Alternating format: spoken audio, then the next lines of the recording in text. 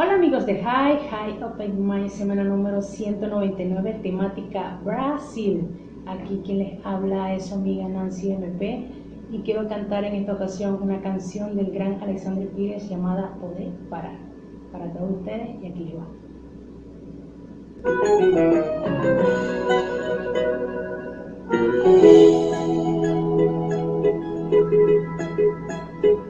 Tienes mí, tienes amor, tienes pasión, más emoción no coração. Porque pra quê? Se mais um pouco pra você, que mais mim, que mais amor, que mais pasión, más emoción do coração.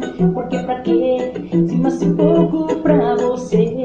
A veces é paraíso, a veces não, de abismo, a veces luz na escuridão, a veces sim, a veces não. Se estou feliz, você tá triste, então de não desiste. Vamos curtir o pagadão, você é prazer, sua paixão. Pode parar, que esse ciúme vai te matar e nem mais fácil fazer. Seria outro pra você, meu bem. Pode parar, que esse ciúme vai te matar e não tem mais fácil fazer. Seria outro pra você. Que mais mim, que mais amor, que mais paixão, que mais emoção de coração. Porque pra quê? Se mais um pouco pra você, que mais mim, que mais amor, que mais paixão, mais emoção no coração.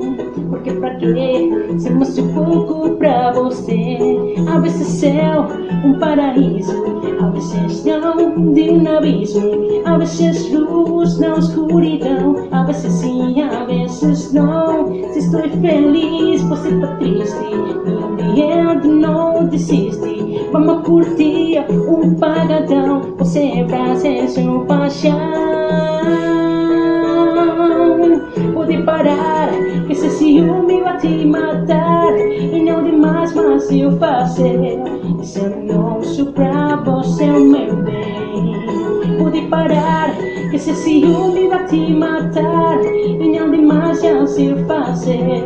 Esse é o nosso pra você. Desci o sapatinho do chão.